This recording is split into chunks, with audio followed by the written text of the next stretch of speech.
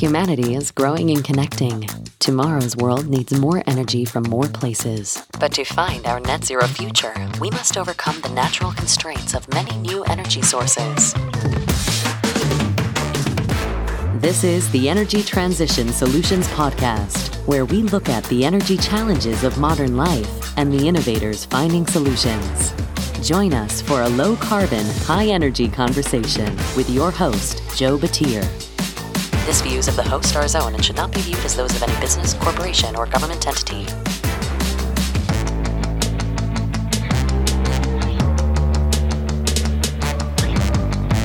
Hello, and welcome to the Energy Transition Solutions Podcast, brought to you by AWS Energy. I'm your host, Joe Batir.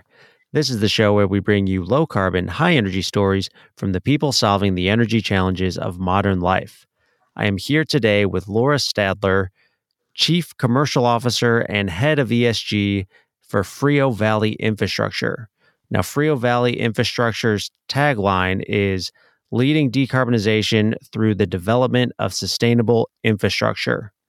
That could mean a whole lot of different things, but the overarching concept of that being sustainable infrastructure, decarbonization, all of that is very exciting. That's what we do this podcast for. So I really want to dig in and see what exactly Frio Valley and what Laura's working on. So I'm going to stop now. I'm going to let Laura get on the mic and start talking about this. Laura, thank you for joining me on the show today. If you would please share with me and the audience your background and a quick introduction to Frio Valley Infrastructure. Great, and thank you for having me on. I look forward to this. So Frio Valley Infrastructure is really a bridge company. And I say that in the means of, in the past few years, my goal has been to bridge traditional energy, traditional oil and gas, with new energy, new technology in the green space, and all these spaces that are really bridging that renewable gap. And so we come in to help commercialize these renewable projects, as well as connect people with essential professionals that have foundational experience in this area. So we are, at the end of the day, a midstream company for renewables. So we like to own and operate pipelines, underground storage, facilities, et cetera. We're a fee-for-service company in that regard. And we are working on and focused on CO2, hydrogen, and ammonia. We've got several projects spanning from West Virginia to Ohio to Texas and Louisiana. But our most exciting one is in West Virginia, which we'll get to in a little bit. That's all very exciting. I want to dive into some of those, but I am curious, what is your background? How did you get into this kind of midstream space for these newer alternative gas fuels? It's a really good question. So I've been in oil and gas throughout my career, and I'd say it was when I was selling wellheads and looking for a new way for them to get into a better or a different market. And I started looking into geothermal drilling, which is when I actually met you, when I was doing all of my research and found you in a lot of my Google research. And we connected about that because of the looking at the existing wells for a combined cycle power structure for natural gas and hydrogen, but the essential of capturing CO2 or utilizing it. And that led me into the hydrogen CO2 space and really helping people see the vertical integration of those two by looking at, I really studied the European Backbone Project to help me understand what was going on in the world. And then bringing those kind of concepts to here and trying to figure out where they fit, such as where can you use hydrogen, which parts of the upstream, midstream to downstream, and really helping private equity and other companies, as I consult a lot of companies as well, on looking into where they fit into that picture for hydrogen and CO2. And so I started getting more involved into some larger projects and realizing that we really needed a midstream to really start being this bridge and create the really the backbone to the U.S. for making these things commercialized. Found Joel McComas and Scott McClure, who's got 30 years plus experience in midstream. And we worked together to really get into this. And I opened the doors for energy transition for them. And we've been very successful in doing so. That's very exciting. And I always like that story of seeing what is working and what your role is in whatever space it is, your background being selling wellheads and having that specific, what seems to be a very small part of this larger picture being the oil and gas market, and then trying to find what other opportunities there are with that specific, either that specific product or that specific skill set. And it's always fun to hear that story of going from the wellhead now into midstream, and specifically midstream in that CO2, hydrogen, ammonia kind of realm. I'm curious with those specific three fuel sources. I have had some people talk about hydrogen and CCS as a whole, not so much ammonia. So just real quick, in case anybody hasn't been listening to the show, can you just break down what exactly what the difference is in terms of transport for those three different fuels? I guess one, just very quickly, what are they? And then how do they transfer differently? What's that midstream component look like?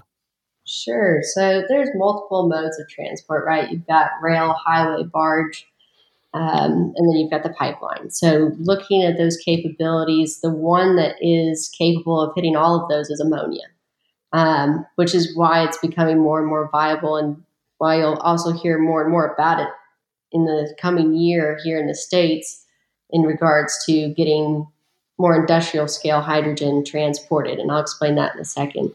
CO2 is also transported by rail, truck, you can do it by barge, and pipe, which that's been around for quite some time as well, just like ammonia. But hydrogen is not really transported at all by rail, and it is by truck, both gaseous and liquid form.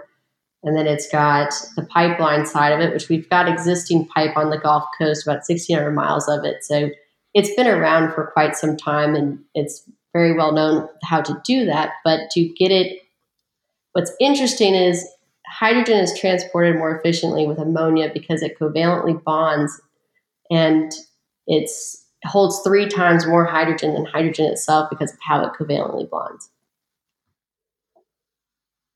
which makes it extremely useful for industrial uses, for getting it into the agricultural space. It's got a lot of different utilizations, which makes it very economic to look at. I did not know that. I'm not a chemist, and I don't pretend to be one. Is ammonia also I would think that ammonia is also safer to transport. Is that a true statement, or am I making things up? I would say that there isn't anything that's safe to transport when it comes to chemicals. They all come with their hazards. But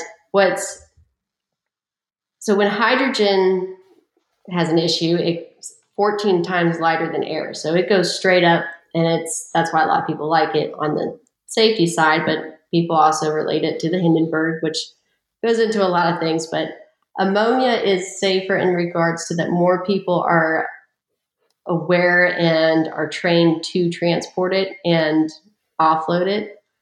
So that makes it easier, but I would not say it's necessarily safer.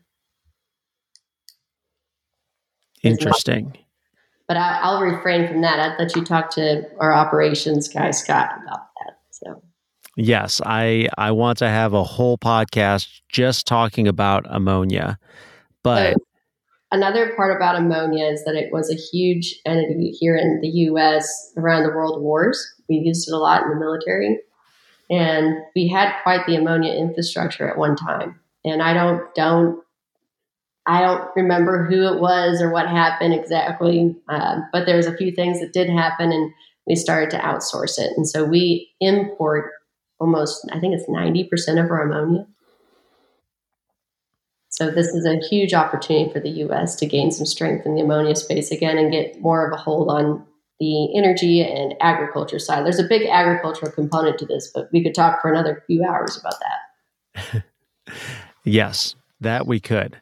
Now, as we are talking about transport, my I guess my viewpoint and where I think the easiest transport comes from is pipelines. But it sounds like since you've been working in this space, can you talk about some of the pros and cons of those different transport mechanisms? Sure. So I was a big promoter of the virtual pipeline for quite some time, and I still am. I think it's very much needed. It's great for interim solutions until a pipeline can get built. But you look at ammonia, hydrogen; they can all be transported and stored different ways. But looking at the transport side, you can do it by rail and you can do it by pipe and by truck. But the truck and rail, you're just not going to get the levels that you need to actually make this truly economic at full scale. So looking at the pipeline is definitely what we're going to have to build. We're going to have to build it if that's what this country wants to do and to really, truly, fully make it a vital component. So looking at the pipeline side as well on the safety, as well as making it efficient, is that trucking, we don't have enough truck drivers. We don't have enough trucks. We definitely don't have the capacity to build enough trucks or to rail cars in enough time to make it at the industrial level that's being demanded.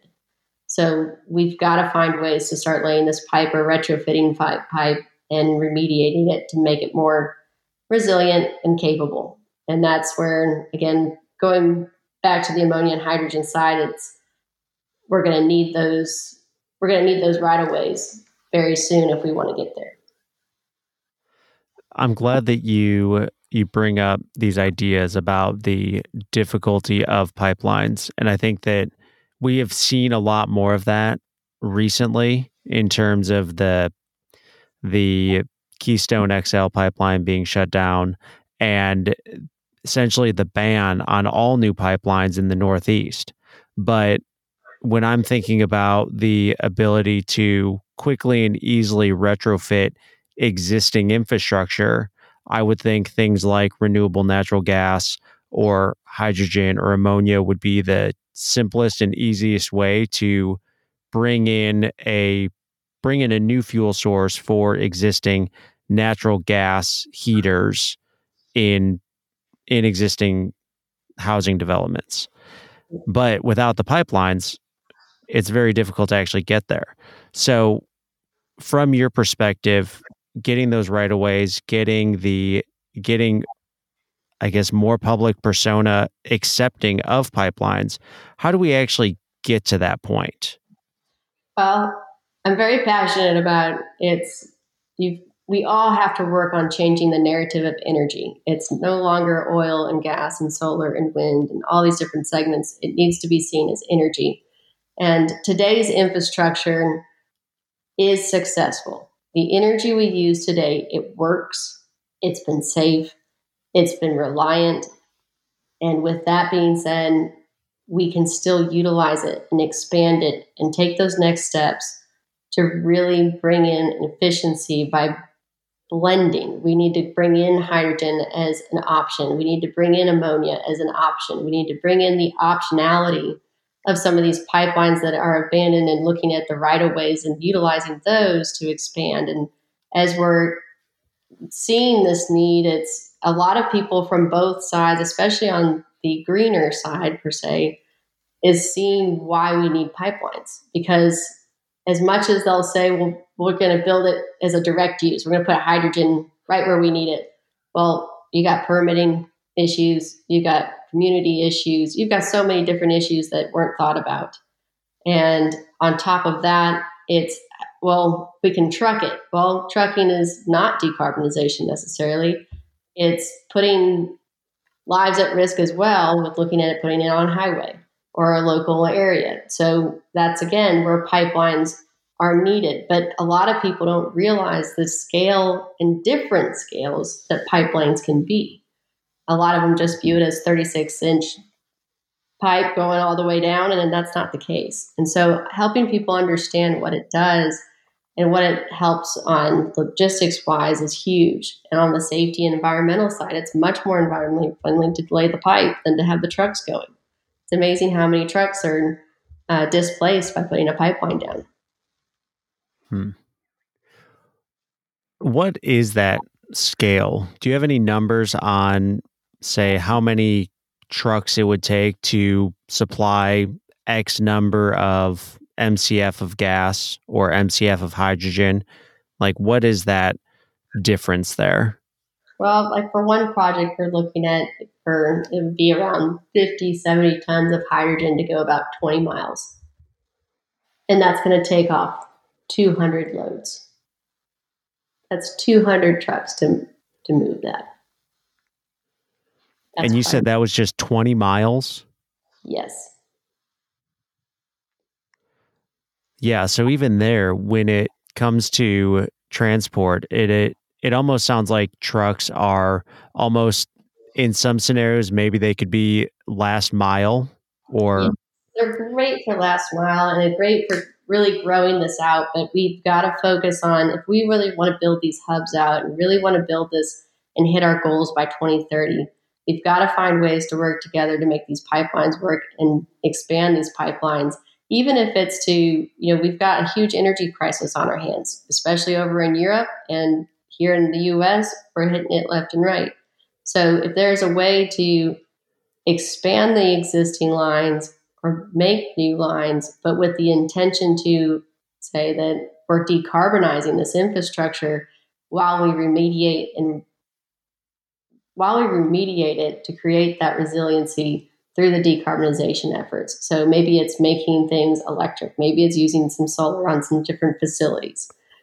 It's also making it compliant to be a potential pipeline for hydrogen in the future or for RNG, right? And it's making those regulatory steps to promote that. What is that difference in terms of an existing natural gas pipeline or a new natural gas pipeline is probably more appropriate? As you're putting in a new natural gas pipeline, what would be the added cost or above and beyond metrics that you need to do to make an easier conversion to hydrogen or make a dual purpose pipeline, if you will? That's a good question.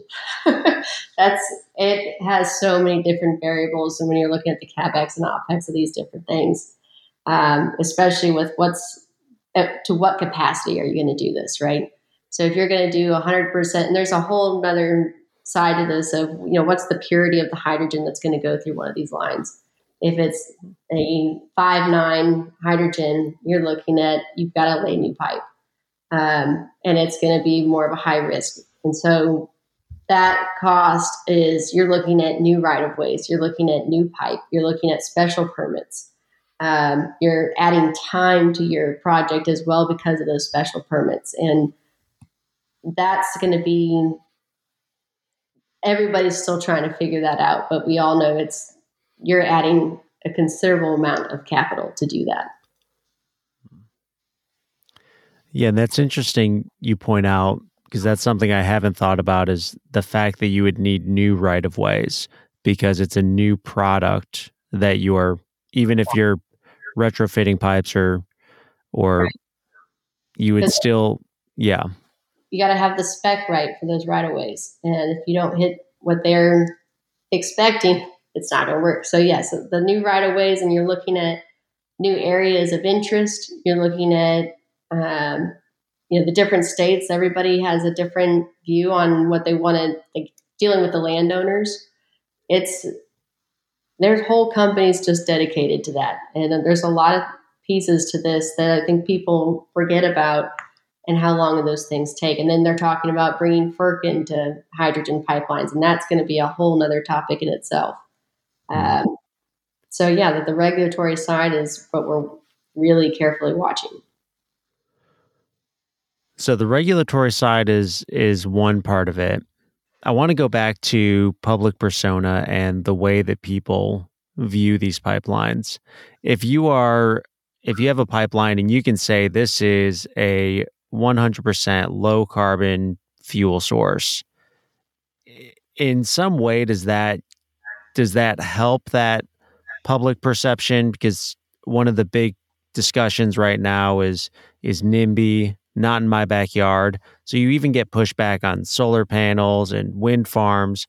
But what about a simple right of way for a buried pipeline that is low carbon? Is that in any way, does that have better public acceptance than a natural gas pipeline? Oh, yeah. No, I mean, right now, everybody wants something renewable. They get excited for anything green, renewable, ESG, low carbon intensity. It's an exciting topic, but at the end of the day, if you look at like what's going on in the Midwest with the CO2 pipeline projects, you've got groups like Navigator and Summit that they're dealing with CO2 pipelines, and the landowners do not want it. And in Iowa, they've caused quite a rift there. And no matter what, at the end of the day, you're going to have people that aren't going to want anything in their yard. And that's understandable. And that's what we've dealt with for decades. And we'll just have to keep going around some of those, and might have a little bit of a curve to some of that pipeline. But on the same note, people are realizing that it's needed. And I think it's more so about people getting comfortable with the word pipeline.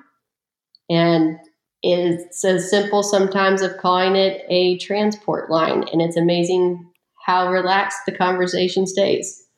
And then when you get to the point of explaining how that transport line is going to work and how it integrates the different systems, they get excited, and you lay it out that it's a pipeline, and it's a much easier conversation if you use the word pipeline at the end versus the beginning. So it's really helping educate, changing that narrative, and providing that education. But it's also the biggest part of this is, and what will be very instrumental to the success of all of this, is how well will people collaborate between traditional energy and new energy? Because if you can't collaborate, you will not be successful or safe in the next 5 to 10 years. And we've got to make sure that that bridge is there. Yep, absolutely. With that idea, you've mentioned some of the projects that Frio Valley Infrastructure is working on. You highlighted West Virginia. Is there one of the projects y'all are working on that is really a shining star moment in terms of that transitionary bridge kind of illustration connecting the two? So the project I'm most excited about is a CCOS in West Virginia. And it is a aggressively moving project with a strategic partner in the oil and gas world, that they're contributing the asset and we're contributing the commercial and capital side. We are very excited about it because of the time span. So it's been producing CO2 for 40 years, the site itself. So taking that with the amount of wells that's been producing the CO2 and natural gas, which is now pretty much depleted, we're able to take that existing infrastructure, turn it around to put the CO2 into the wells. So with the 40 years worth of data, it makes it extremely exciting and extremely valuable in the permitting process. And so we've got some larger consulting companies like Battelle that have helped us with this, and they're very excited as well. We've got multiple CO2 sources in the region that are within 50 miles of this site that can bring in that CO2, and we'll own and operate the transport, store it with a storage fee so that they can get their 45Q credits.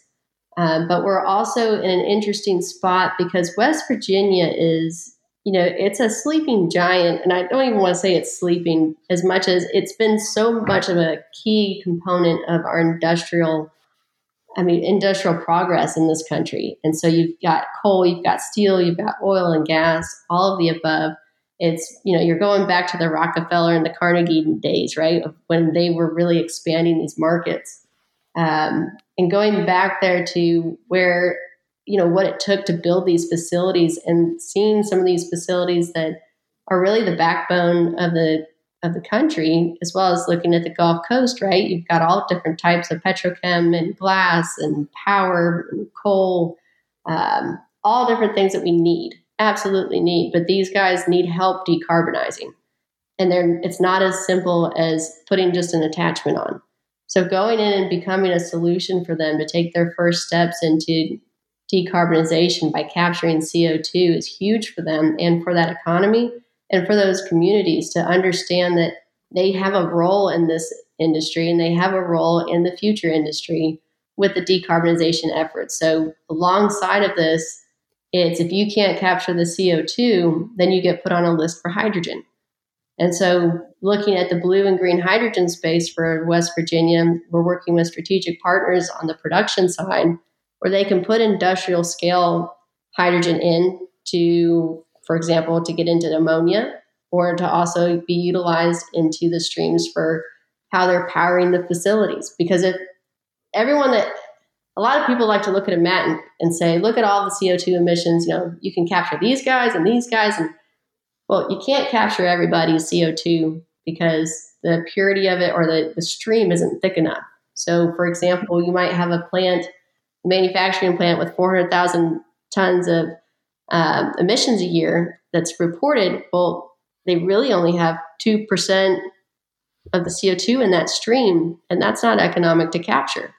So they're going to be better to look at how do we utilize hydrogen in our operations to help decarbonize, at least until a better solution is there to capture more CO2, or that they can retrofit to utilize hydrogen instead and not have any more CO2. So working with power plants, we're working with coal mines, we're working with oil and gas, we're working with ethanol facilities, we're working with a multitude. And so it's been fascinating talking to the different groups and how we can help them really be part of this and be a fast moving part of it as well. Yeah, I love that idea of looking at a facility and trying to figure out what the best opportunity is for decarbonization, because I think that example you gave is spot on. With there are so many of these emitters and they have maybe large amounts of emissions, but from a diluted CO2 standpoint, it just doesn't make sense to capture it. But in the scenario you set out, why not, if there's a way to retrofit the incoming energy, that being your fuel source, then you could reduce that 2% to 0.5 or 0% even, if there is a way that you can fully bring in a low carbon fuel source. And that's a situation where now you have reduced those emissions, but it's not in the way that most people think about, that being we have to catch the CO2, as opposed to let's change the front end of the system and let's just not emit CO2.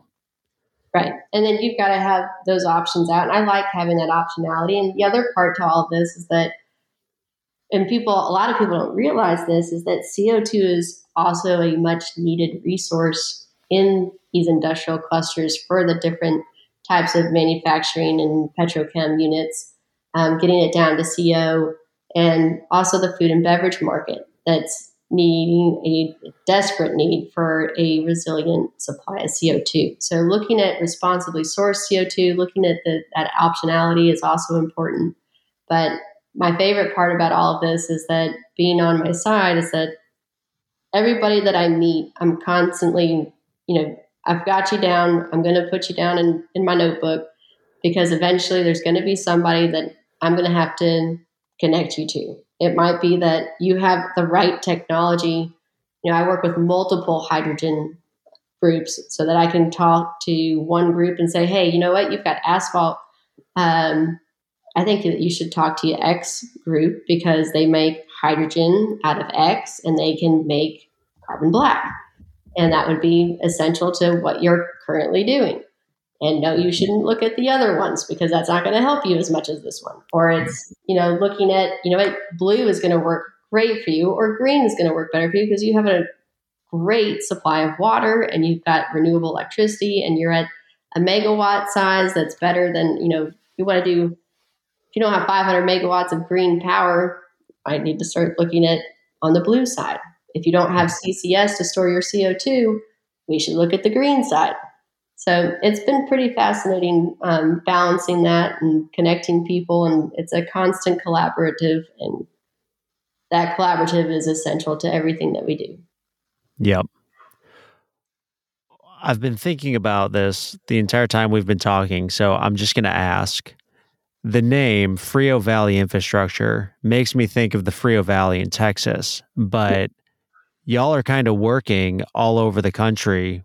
I'm assuming you're probably international as well. Can you explain a little bit about the name and yeah? So the name comes really from our CEO, Joel McComas. He loves the Frio Valley, and he wanted to name the company Frio Valley, and we went with it. So it had a nice ring to it. It's a relaxing area that is very environmentally friendly. So we felt like it was a good name and a good fit for us. And then we chose infrastructure because it's a much nicer term than pipeline for sure. Yes. Well, I like the name. Okay. So with that, I want to transition into the final questions. These are the questions I ask all of my guests. So that first question being, what is a favorite book of yours that you would recommend? Ooh. That's a hard question. So my favorite book of all time is The Great Oil Dorado by, I think it's Hildegard or something. And it is about the oil boom in Pennsylvania. And it's written by a woman back in like the 50s. And it is fascinating to hear the stories of the different families that were part of it, and they had songs, they had poems about the different things, about what people thought about oil. It came from whales or it came from something else. I mean, all kinds of things. It was fascinating to read, and I always keep it on my desk to remind me of where this energy industry really comes from and how far we have come, and how we've continued to build upon these stories as well. The other book is, I'd have to say, How the World Really Works. It is it's a great book that is it's very energy agnostic. So it looks at it from a non-emotional side. It really kind of puts some things out there that people don't think about. So it allows you to kind of understand why certain things move the way it does, or that how industries are segmented, and it opens your eyes to also how little there is. Those are my two favorites right now. Those sound like good recommendations, and I will definitely have to add them to my reading list. The next question, when will we be net zero as a society? Well, I think it depends on the perception of net zero as it continues to change over time. It is going to be, as a society in this globalized world, we're going to be fighting it for the rest of our lives because there's so much energy poverty out there that can't afford renewable power. And right now, we're capable of making that jump, but this world we're going to be constantly trying to figure this out. And I think as long as the top producing countries continue to push forward and keep helping the poverty-stricken countries with the energy, there's definitely hope that we can get there one day. But I think the best thing is that we work towards these small steps and these goals to get decarbonized in specific industries, at least in our country. I like that answer, and I think it is a pragmatic answer that all of us think about is, what is that goal of net zero? Is that something that is a personal question or a U.S. centric or national question, or is that are we really going to, how are we going to do that as a world? Right. And I think it's always a moving goalpost almost. It doesn't feel like it is, but as we add on more energy, that ultimately makes what it takes to get to net zero different. So Right. it's a tricky Well, it's a tricky goal to hit. Teaching, I think the biggest thing is education, teaching these children at young ages of what the possibilities are, but also in valuing what all different types of energy does. And I think, we've gotten a lot better about what we're using in our daily habits of trying to be more environmentally friendly. And I think those types of things are going to be essential. And that should be a goal, absolutely be a goal for people, is how do we live more sustainably? I think somebody just came out with like the Tide soap that now is like it just dissolves into it rather than the pods. And that's pretty cool. And so things like that are definitely ones that we can strive for, but we've got to figure out ways that, right now, oil and gas, hydrocarbons are needed to make everything that we touch and everything we have.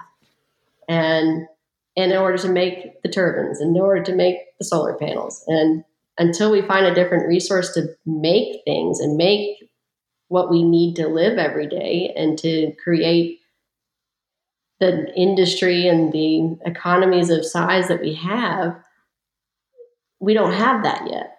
And so we've got to find ways to work with what we do have with hydrocarbons and decarbonize existing industry and work on ways to scale that existing industry to continue to play a role in this globalized world and not fall behind. Yep. That's a very good point. So the last question is, now you get to ask me a question. I want to know when we're going to do a geothermal project. So what's new in the geothermal world, and how's your family? Yeah. So family's doing great. Thanks for asking. As far as the geothermal side of it, there's a lot going on in geothermal. There's a lot of hype, and I think that I am going to a lot of conferences right now. And the reason I'm going to a lot of conferences right now is because every single one has some type of geothermal section or geothermal day where everybody's talking about geothermal, and everybody keeps asking, "Hey, are you going to be there? Are you going to be talking about something? Let's get together and have these conversations." And I swear it is basically every single one of the major industry associations are now having some type of discussion on geothermal. So when are we going to have that first project, in terms of first project being in the Gulf Coast or in on the East Coast, basically outside of traditional geothermal areas like the Western US and the Basin and Range? That I don't think I can give an answer. Not that I don't have my personal estimates, but just because it is I think there's so many that I feel like any day now you could hear an announcement, and there's so many announcements right now that any day you could hear of a well that is producing geothermal in the Gulf Coast. And I think all of that to say, I know there's been one announcement for the Gulf Coast. There's a company called Criterion Energy Partners. They made an announcement about a month ago about a 10,000 acre lease in the Gulf Coast near Houston. So that's very exciting. And there's actually next week, I think right after this podcast comes out, I will be down in Houston for a conference, and there's a geothermal day and a geothermal happy hour that there's going to be probably a dozen different companies represented, all kind of in the startup space, probably less than 5 to 10 years old. And then there's going to be probably a dozen service companies that have all been in the traditional oil and gas space for 50 plus years that are also getting excited about geothermal. So That's all awesome. of that to say, it's a very exciting time, and keep watching the news because it will happen soon. Good. I loved all the geothermal conversations and getting into those projects. I thought it was all fascinating. I do still believe in it, that it can work and be economic. I just hope you get to be on one of those projects soon, because you're pretty much a walking Google on geothermal. Well, thank you for the kind words, and thank you for joining me today, Laura. If there is anything that you want to say before we sign off, go ahead. No, thank you for having me, and I appreciate it. I look forward to more conversations about energy and how we can all work together. Sounds good. Well, thank you again for joining me, and thank you everyone for joining us on this episode of the Energy Transition Solutions Podcast. If you're enjoying this show, share it with a friend and let me know that you're enjoying it by leaving a review. If you want to hear more news and energy-related stories, we have all sorts of energy-related podcasts on OGGN. You can find them by connecting with OGGN on LinkedIn or visiting oggn.com. And finally, if you have any questions, comments, corrections, or have a story that you would like to share, send me an email or find me on LinkedIn. And until next time, remember to keep it low carbon and high energy. Join us again next week for another low carbon, high energy story on the Energy Transition Solutions Podcast, a production of the Oil and Gas Global Network. Learn more at oggn.com.